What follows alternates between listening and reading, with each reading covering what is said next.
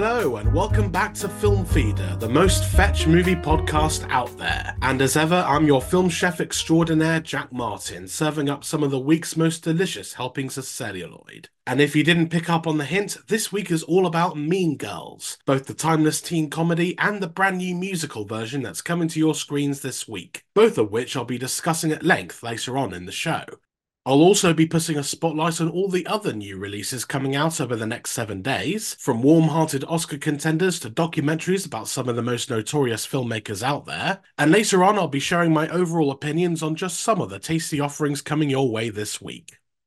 Now, before we get started, make sure you're following this show on whatever platform you may be listening on, and our various social media channels including Twitter, Instagram, TikTok, Facebook, and YouTube, among others, the handles for which you can find in the episode description. And if you want to support the show going forward, then go to patreon.com/filmfeeder and subscribe to one of our many tiers, where you can get exclusive rewards such as early access to podcast episodes, the ability to submit questions for upcoming episodes, and a whole lot more.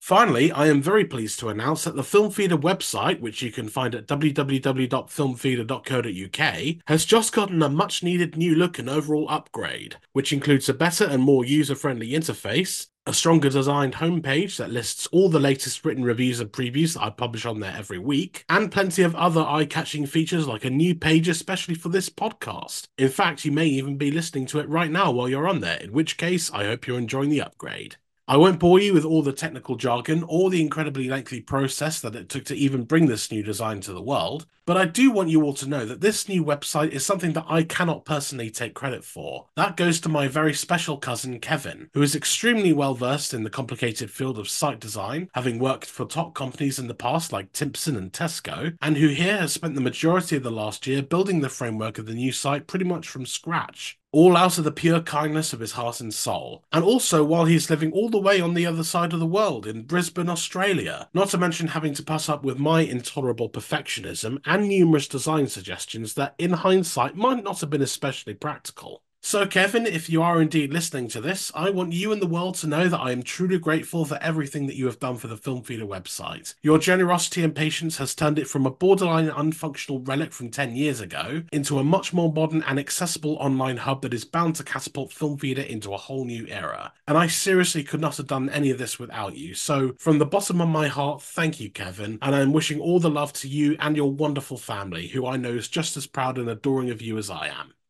Okay, no more sappiness. Let's get right into this week's movie menu.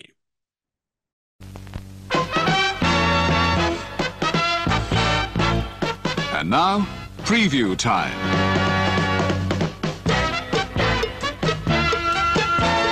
When it comes to entertainment, you can't beat a good film. So let's take a look at what's coming your way. As I said earlier, the big release leading the pack this week is Mean Girls, a sort of remake of the 2004 original, though this is more of an adaptation of the hit stage musical version of the film, which debuted on Broadway in 2018, and is currently on track to arrive in London's West End this June, at the Savoy Theatre, with tickets now on sale for any theatre enthusiasts out there. But for this movie version, directed by Samantha Jane and Arturo Perez Jr., you've got an early chance to see an all-singing and all-dancing rendition of the story of new high school student Katie Heron, played here by Angourie Rice, encountering the popular girl clique known as the Plastics, as led by Queen Bee Regina George, portrayed here by Renee Rapp, who reprises the role she originally played on Broadway. Things seem to go fine at first as Katie gradually becomes integrated within the Plastics, but when Katie ends up falling for Regina's ex-boyfriend Aaron Samuels, played by Christopher Briney, all bets are off as Katie and her friends Janice and Damien, played respectively by Olii Cravalho and Jaquel Spivey, set out to teach Regina a valuable lesson about being, what else, a mean girl. As you can tell, it certainly follows the plot of the original fairly closely, but with many of the show-stopping numbers that earn the stage musical plenty of praise, as well as enough callbacks to the original movie to satisfy long-time fans, including the reappearance of original cast members Tim Meadows, back in his role as Principal Duvall, and most notably Tina Fey, the writer of both the original film and the stage musical, who also reprises her role as math teacher Miss Norbury. So whether you know the original Mean Girls film off by heart, or even if you've never seen it before, this is a musical delight that should get your feet tapping along when it arrives in cinemas on Wednesday the 17th of January. And stick around later on because I'll be taking a look back at the movie that started it all.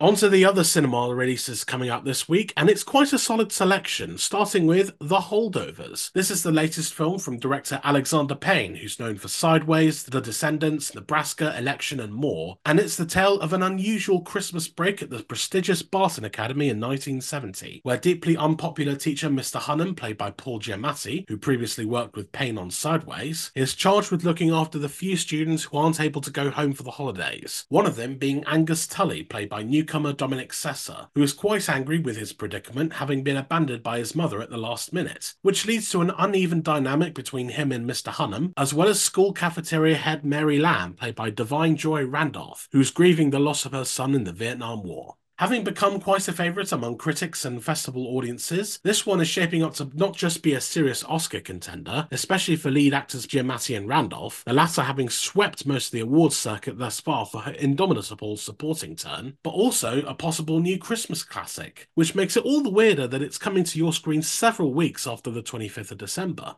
I'll hold off on giving more details about it for now because I've got a review coming up for it later, but I'll just say that this is one you won't want to avoid. Once again, that's The Holdovers, which comes to cinemas on Friday the 19th. Next is a slightly less warm-hearted affair, but certainly a much wetter one. It's The End We Start From, the environmental disaster film from debut director Mahalia Bello, which is adapted from the novel of the same name by Megan Hunter by screenwriter Alice Birch, who previously wrote Lady Macbeth and The Wonder. Jodie Comer stars as a heavily pregnant young woman who gives birth right as London succumbs to mass flooding, and along with her newborn son and the father, who's Joel Fry, she heads to drier pastures up north, where she has a number of distressing and sometimes disturbing encounters with fellow survivors, and eventually resolves to find her way back home to give her son a reasonable head start in life. Again, I don't want to say too much about it here, as I'm saving it for my review later on, but this is another one to keep an eye out for when it also comes to cinemas on the 19th of January. Now on to more peculiar fare with The Civil Dead, an unusual dark comedy from director and co-writer Clay Tatum, who also stars in the movie as a lonely man who is encouraged to go out and be more social, and so happens to come across his old friend Whit, played by Whitmer Thomas, the film's other co-writer. But their reunion takes a nosedive when Whit reveals an alarming secret, which is that he's actually a ghost, and that only Clay can see and hear him. It's certainly having fun with plenty of supernatural tropes, but there's also a nice heartfelt centre to it that is apparent in the on-screen chemistry between the two lead actors, including Tatum, who shot the film during the pandemic on a shoestring budget of $30,000, much of which was apparently funded by one of his old college friends, which just goes to show the power of friendship. And you can see the results for yourself when The Civil Dead comes to select cinemas and also to various digital platforms on the 19th. The last of this week's cinema releases is Werner Herzog Radical Dreamer, a commemorative new documentary released through the BFI, the British Film Institute, which is putting on a major new season at their main hub on London's South Bank, where you can catch screenings of the many films among the legendarily unconventional German filmmakers' back catalogue, such as Aguirre, The Wrath of God, Wojciech, and Grizzly Man, among several others. And part of that season includes a theatrical release for director Thomas von Steineker's all-new celebration of the eccentric figure, which is showing in cinemas across the country, including the BFI South Bank, from Friday the 19th of January.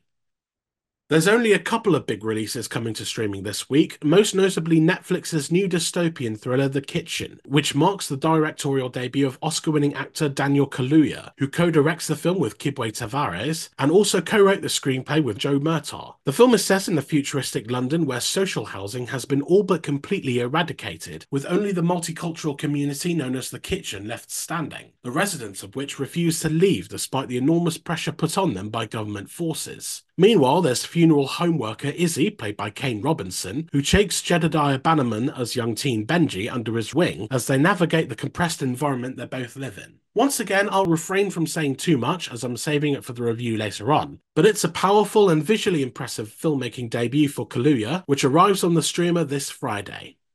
And over on Prime Video is the long-awaited UK release of The Marsh King's Daughter, which is directed by Neil Berger and stars Daisy Ridley as a young woman who was forced to confront her father Ben Mendelsohn, who years prior held her and her mother captive and raised them in a hidden cabin within the woods, and has now escaped from prison and come after her own family. There's a lot of suspense and thrills to get out of this one, and it's a solid effort by Daisy Ridley to do something a bit different from the stuff she's best known for in the Star Wars universe. So once more, you can now check out The Marsh King's Daughter, only on Prime Video in the UK. Finally, the big re-release of the week takes us back to the crazy world of Werner Herzog, as his film The Enigma of Caspar Hauser is getting a major re-release, in part to celebrate its 50th anniversary, and also to promote the BFI's new season of Herzog Classics. This one in particular is the unusual but true tale set in 19th century Nuremberg, where the young man of the title gains attention for having spent the first 17 years of his life held captive in a dungeon, which has left him unable to speak or walk, and is subsequently weaved into society with mixed results, to say the least. Herzog's film comes with a lot of fascinating trivia, including the fact that the filmmaker used the actual letters of the real Caspar Hauser to convey an accurate portrayal of the historical figure, while actor Bruno Schleinstein, credited only as Bruno S., was hired despite having no previous acting experience, and displayed a number of strange behavioural habits on set that constantly drew parallels to the character he was playing. But nonetheless, the film scored plenty of approval upon its debut in 1974, with it going on to win the Grand Prix award at that year's Cannes Film Festival, and was even submitted as West Germany's entry for that year's foreign language film Oscar, though in the end it didn't end up being nominated. So if ever you've wanted to immerse yourself into all things Werner Herzog, The Enigma of Caspar Hauser is a formidable place to start, and you can check it out on the big screen in select locations from Friday the 19th of January. And that's it for this week's movie menu. Hopefully it's given you a bit of a taste for what's coming your way to screens both big and small, and that you're inspired to go out and spoil your taste buds with all of these delicious new releases. So it's time to wear your finest pink outfit or snazziest vest with the nipples cut off, as we're now going back to 2004 for a nostalgic look at the original teen classic Mean Girls, which makes up this episode's feature presentation.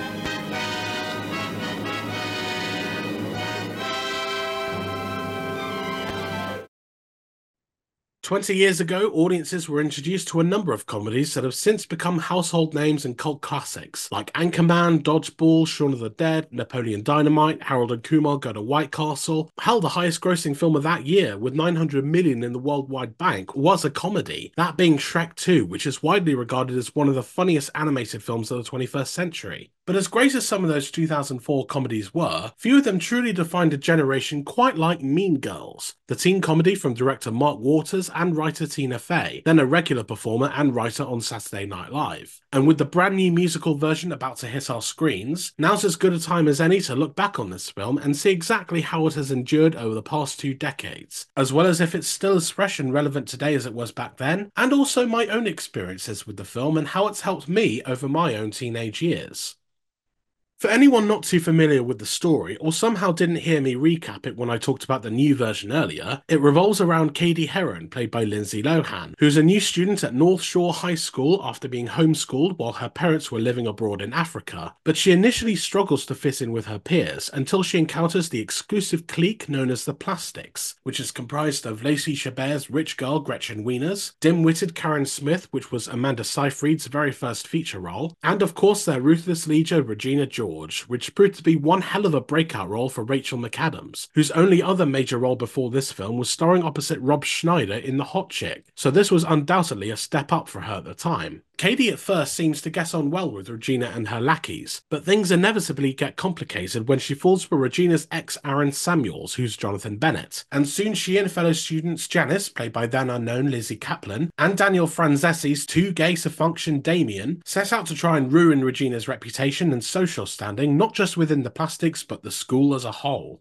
The big question to start off with is, why has Mean Girls endured over the last 2 decades and continues to endure to this day? Sure, it received strong critical appraisal at the time of its release, and ended up grossing several times its $18 million budget at the worldwide box office. But most movies are successful with critics and audiences and still don't leave as much of an impact on popular culture as this film has. So what was in this film that has made it such a revered modern teen classic? I think a good place to start is with Tina Fey's script, which was very loosely inspired by the non-fiction book Queen Bees and Wannabes by Rosalind Wiseman, as well as her own high school experiences that she used to create the original narrative. And for my money, it's a very well-written screenplay, with not just oodles of quotable lines and memorable characters, many of which are extremely funny, but also a satirical edge that pokes fun at how vicious and unforgiving somewhere like high school can be, and it does so with a wicked sense of humour that doesn't let up or hold back with how wild and chaotic it can get. And with some of its more out there gags, you can also see the seeds being planted for some of Faye's later works like 30 Rock and Unbreakable Kimmy Schmidt, both of which similarly rely on a very heightened style of comedy that Mean Girls arguably paved the way for, at least in establishing Faye's signature brand of comedy. Then, of course, there's the lines themselves, many of which you're probably already reciting in your head, with so many to choose from that it's hard to pick just a couple in terms of standouts. And again, Faye's script is smart in how it naturally drops banger after banger without going back to any of them in an easy ploy for guaranteed laughs. Much like how Gretchen Wieners repeatedly tries to force a catchphrase like fetch, even when nobody else is adopting the meaningless phrase. Instead, the film just lets its lines breathe and come back if and when required, which in a way helps them stay longer in the memory bank than if they were just repeated over and over again. I think it also helps that they got some great actors to deliver many of these lines, including Lindsay Lohan, who has certainly been a constant media target over the years and has quite sadly become more of a punchline than anything else, but she genuinely gives a really strong lead performance in this movie, one where she gets to be funny and sweet without it necessarily feeling like an act. And I think the fact that she is really good in this movie tends to get lost amidst all the tabloid hysteria surrounding her, because she is certainly a talented performer who seems to have been gravely mismanaged in all aspects of her life and career, and it's sad to see all of that happen to someone who, at the end of the day, does have a considerable screen presence, as proven by her turn in this film. The MVP of the cast, though, has been and always will be Rachel McAdams, who from the moment she whips across a fake toothy smile with a passive-aggressive tone of voice, makes the character of Regina George instantly legendary. Because this is a character who is by every definition awful, from the way she spouts horrible insults to her fellow students and even her closest plastics, to how she easily manipulates anyone around her into giving her exactly what she wants, no matter what the personal cost. But McAdams, with an incredibly commanding performance, turns this nightmarish character into a person who kind of knows she's a nightmare, but doesn't care because it gives her an insane amount of power over everyone, and that's all she considers to be important in life, so she just goes for it without a second thought as to how it makes the other person feel. It's well written, well acted, and gets plenty of earned laughs, as well as an endless assortment of memorable quotes to choose from. But when it ultimately comes to why it's still such a classic after 20 years, to where it's since spawned both a stage musical and now a movie based on said stage musical, I believe it's because at the end of the day, whether you're a teenager or an adult, it's a film that eerily captures almost exactly how catty high school society can be, and thus can seem instantly relatable to just about anyone who has gone through it themselves, including, funnily enough, myself. When this movie came out, I was just starting secondary school, which for non-UK listeners is more or less our equivalent to junior and senior high school, and I was a bit of an outsider, not too unlike Katie or her allies Janice and Damien, but I remember noticing how a lot of other new students were banding together, forming all these specialist friend groups based on their shared likes that were, at that age, their entire personality, or just as a means of showing off a higher status. Like you'd have the kids who are into bands like My Chemical Romance and Paramore, or the more introverted crowd who like staying indoors and playing chess during lunch break and so on and so forth, which sounds an awful lot like the other various cliques in Mean Girls, doesn't it? Of course, having a diagnosis of Asperger's syndrome, it wasn't exactly easy for me to even make a whole lot of friends. In fact, I recall my first couple of years at secondary school being rather challenging on my emotional behaviour, as I acted out quite a lot and was placed in all-day detention a number of times. But that didn't necessarily stop me from attempting to fit in with my more quote-unquote normal peers, and the friends I did end up making were, again, not dissimilar to the bond that Katie develops with Janice and Damien. Even though there were times, just like Lindsay Lohan's character, I did find myself a bit more drawn to Regina George type figures, which were mainly the sportier and lairier group of guys who thought themselves to be much tougher than they actually were. But luckily, as they did with Regina George, their true colours began to show very quickly, and I stayed as far away from that aggressive crowd as I could. The point that I suppose I'm trying to make here is that Mean Girls has a way of tapping into that strange adolescent psychology that we all have, from a feeling of being an outsider within a hierarchical system, to being attracted to a seemingly more glamorous school social status, much of which I'm assuming is covered in that non-fiction book that Tina Fey used as the basis for her script, which she then transformed into a heightened comedy that's no less able to directly show how our teen minds work, albeit in extreme situations such as the ones shown here. In that regard, even though it was made and released in the early 2000s, Mean Girls is rather timeless, as the years and the technology and even some of the terminology may have changed, but teen mentality has remained exactly how it was, with that natural shift towards forming school hierarchies and developing notoriety via social statuses still being practiced by a lot of today's teens, the only difference being that social media plays a far bigger role now in spreading that notoriety, with modern teen issues like cyberbullying and mental health being at the forefront of the conversation surrounding our adolescent youth.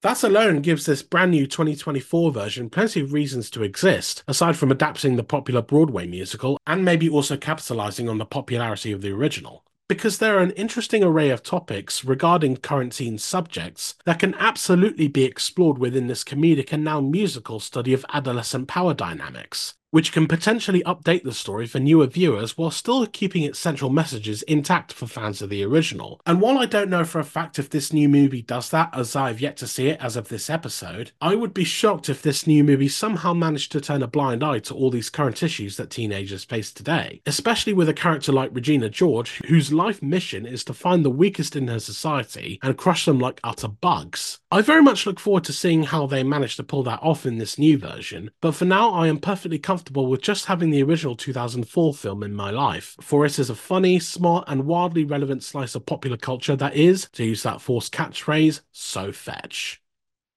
So that was my look back on the original Mean Girls. I hope you enjoyed listening to my eloquent ramblings, and if you're inspired to rewatch the film before the new version comes out, or even if you're just up for a much needed revisit, you can currently stream it on Paramount Plus, or you can digitally rent or buy it on various online stores, and for physical media collectors, I am almost certain you can find a copy lurking somewhere within entertainment stores like HMV or Barnes & Noble. Either way, you can absolutely find and own your own copy of Mean Girls somewhere in the world.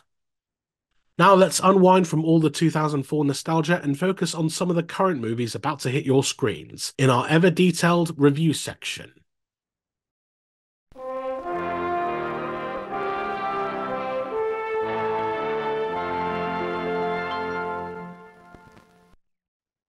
So, the first review I have for you this week is The Holdovers, the new film by Alexander Payne that's releasing in cinemas this week, but I caught a much earlier showing of the film at the BFI London Film Festival last October, and honestly, I haven't been able to stop thinking about it since. Quick recap on the story, it's set over the Christmas period of 1970, when Paul Giamatti's unpopular teacher Mr. Hunnam is charged with looking after the students of a prestigious boarding school who have nowhere to go over the break. So it's largely him and Dominic Sessa's unruly student Angus Tully, and also Divine Joy Randolph's grieving mother and cafeteria head Mary, who are all left to form an unlikely family unit during the Christmas break.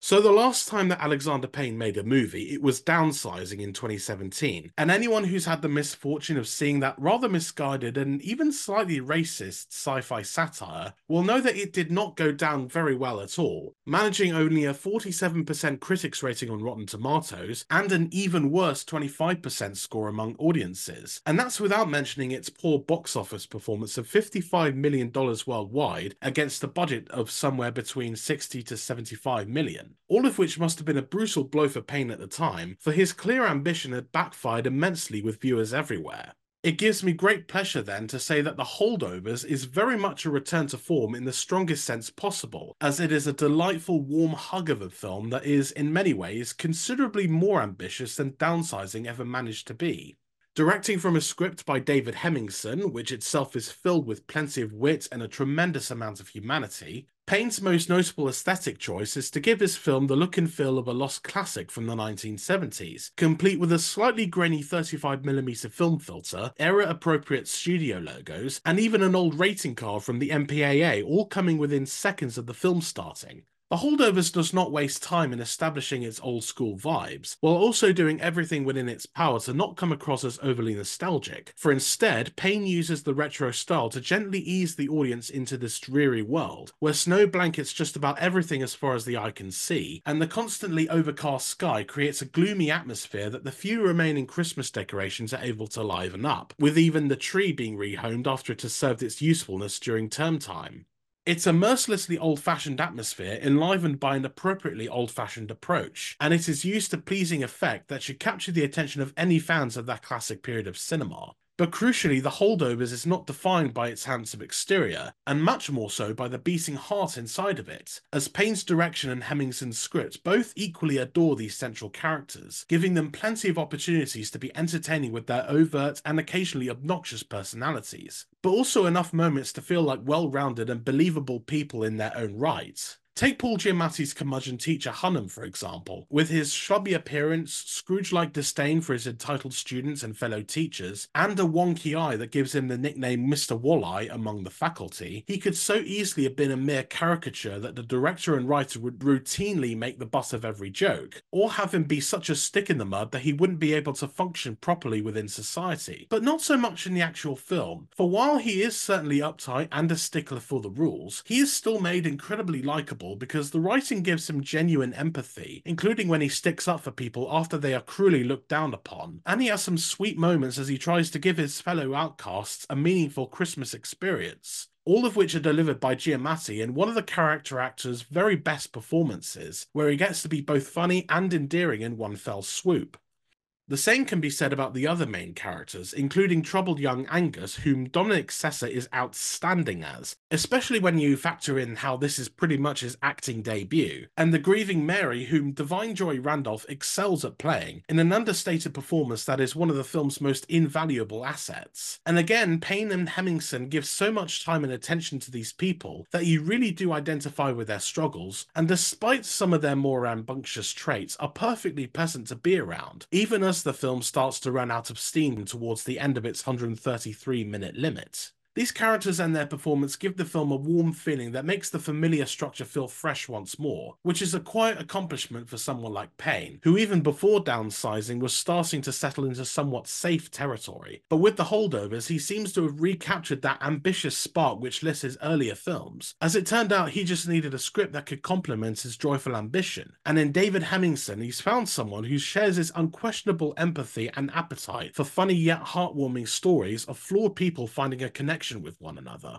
Also, it's a really great Christmas movie, with plenty of festive imagery and a really cozy feeling while watching it, enough to where I can easily see it becoming a new festive classic, which again makes it so weird that the film is only coming out here in the UK weeks after Christmas itself. But I suppose we can all make up for that by making The Holdovers our go-to seasonal film next Christmas. But until then, I'm happily giving this rather wonderful film 4 stars, which means it's a dish that you'll be hungry for more of. Now, if you want to listen to me talk in more detail about The Holdovers, I strongly encourage you to go and check out the recent episode of Austin B Media, where I and host Austin Belzer discuss at length everything we both loved about this film. And you can check out that episode now on YouTube, Apple, Spotify, and just about everywhere you get your podcasts. Once again, that's Austin B Media. It's a great show, and I'm happy to have been a small part of it. The next review I have for you is The End We Start From, which also played at last year's BFI London Film Festival, but I actually didn't get a chance to see it until a preview screening about a week before recording this episode. This is the film from first-time feature director Mahalia Bello, that stars Jodie Comer as a young mother who's forced to make her way through storm-battered Britain, and has a number of unnerving emotional encounters along the way. So it's a bit of a trope that British weather is often very, very wet. I and other Brits know this from having lived through many downpours, and the rest of the world knows it too, with numerous jokes hurled our way about how rubbish our constant rainy weather can be, which makes it a British trope that isn't going away anytime soon, unless climate change gets even worse than it already is, especially when films like The End We Start From go out of their way to show how crappy and even borderline apocalyptic our rain can truly get. However, in addition to showing the destructive capabilities of British weather, this is also a rather tender look at motherhood that has enough emotional moments to make up for its somewhat light narrative, which is certainly the kind of post-apocalyptic story you've seen before, where some big earth-shattering event disrupts society as we know it, while the nameless protagonist makes their way through a number of scenarios that show how primitive and desperate humanity can be. So The End We Start From isn't hugely different in that regard, especially next to other post-apocalyptic dramas like The Road or How I Live Now that more or less hit on similar, if not the same, dramatic themes as this film does. And that can lead to a number of scenes feeling like they're simply going through a checklist of post-apocalyptic conventions, from military-run shelter facilities to secluded communes who reject the outside world, to brief encounters with other survivors that are struggling to emotionally grasp the weight of their predicaments. Not to mention, it's also one of those films where you can tell that the book it's adapted from does perhaps a better job of detailing the emotional complexity of its characters than the script does. Because while Alice Birch's screen adaptation boldly opts for a subtler approach, one that relies more on the emotions conveyed by the actors than actually showing what's happening, it ends up preventing much of a connection to the people we're meant to be following, which is frustrating because there are some great performances in this movie, not least by Jodie Comer, who has the monumental task of carrying the whole movie next to the infant child she spends most of her time with.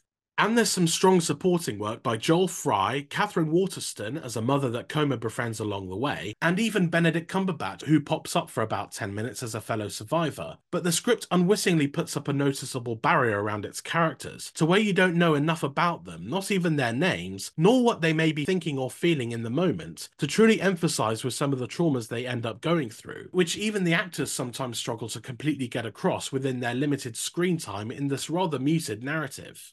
But the film works best when it is simply focused on the more intimate central story of this woman trying to protect her child in a new world of pure chaos. Because beyond the fact that Comer's performance really is quite stunning here, and easily ropes you into her journey even when the script struggles to convey it, there is a heartfelt simplicity to seeing this new mother do her best with her infant son amidst the taxing circumstances, something that Mahalia Bellows' sturdy direction allows to take centre stage and dominate what little emotion you end up feeling for these reserved characters, while some gritty cinematography by Susie Lavelle makes effective use of some creative shots that neatly disguise the film's low-budgeted vision of societal collapse. So while it is a flawed piece of work, especially in the narrative department, the end we start from does ultimately have enough that's interesting about it to make for an emotional, if light, viewing experience, which won't change the post-apocalyptic movie rulebook by any stretch, but should at the very least breathe new life into jokes about the wet British weather, as if we haven't had enough of those already. So I'm giving it 3 stars, which equates to a decent stomach filler.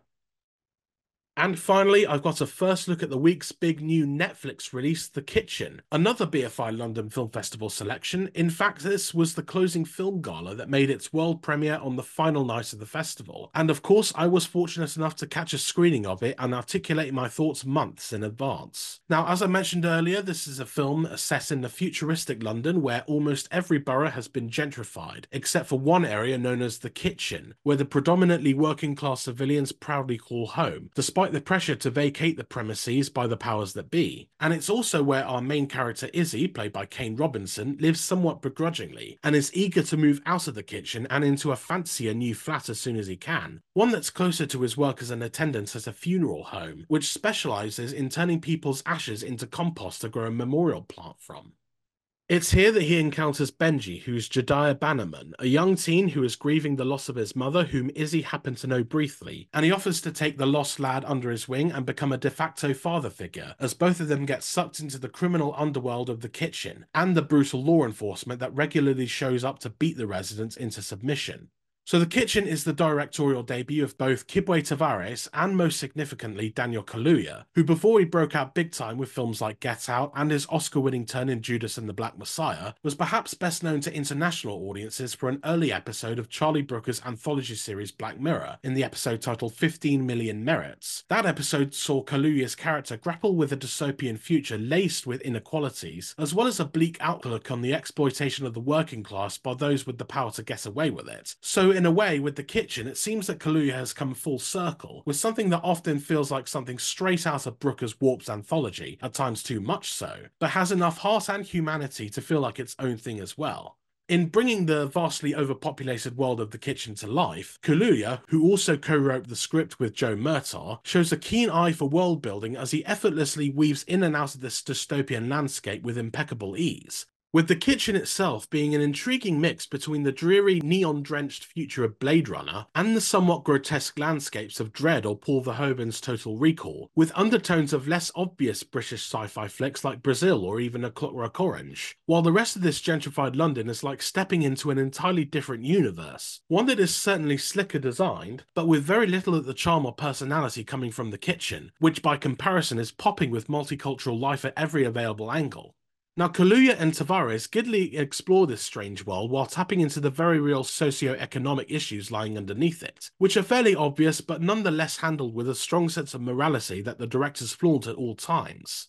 Carrying this extensive world building is a fairly standard story about two lost souls bonding with each other in a society that is always seeking to pull them apart. And while it is once again executed pretty well, this is where The Kitchen feels a little less clever than its other qualities, because it's clear early on that there is a deeper connection between Kane Robinson's Izzy and Jediah Bannerman's troubled Benji than just simply being the stand-in father figure, which is all but confirmed much later in the film, well after the viewer has sussed out how exactly they may be further linked. And while both Kane Robinson and Jediah Bannerman are likeable actors, injecting enough empathy into their respective parts to make them feel real and relatable in their emotional struggles, the script they're working from sticks rather closely to the set template that makes certain aspects of their individual arcs a bit more predictable, to where by the time it begins to wrap things up, you hardly feel that these two characters have made a truly meaningful connection for it to end on the note that it does. Because although they spend a number of scenes together, there's not been a whole lot of depth to their developing relationship, outside of a number of the familiar beats that it doesn't fail to hit. Since the world building is quite ambitious, not to mention impressively realised by some subtle effects work, The Kitchen is a commendable filmmaking debut for both Kaluuya and Tavares, who show great potential in creating vast and interesting worlds for the glory of the silver screen. But from a storytelling aspect, they need to take better chances with some of the more familiar strands, because while the execution is certainly solid, it doesn't quite take away the fact that most of what is shown here has been told in many other films like this, and the directors just need to find a story to match their practical ambitions, which otherwise earns 3 stars from me, which again equates to a decent stomach filler.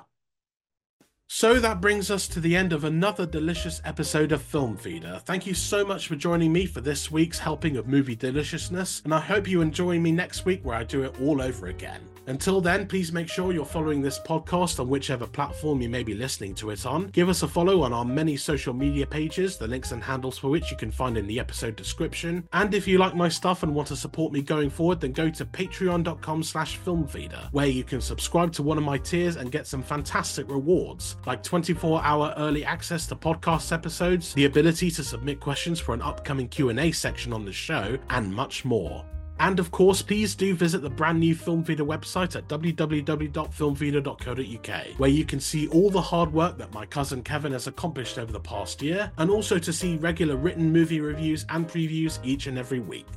As ever, I'm Jack Martin, your film chef extraordinaire, ready to whet your appetite for film every 7 days. That's all for now. See you next time.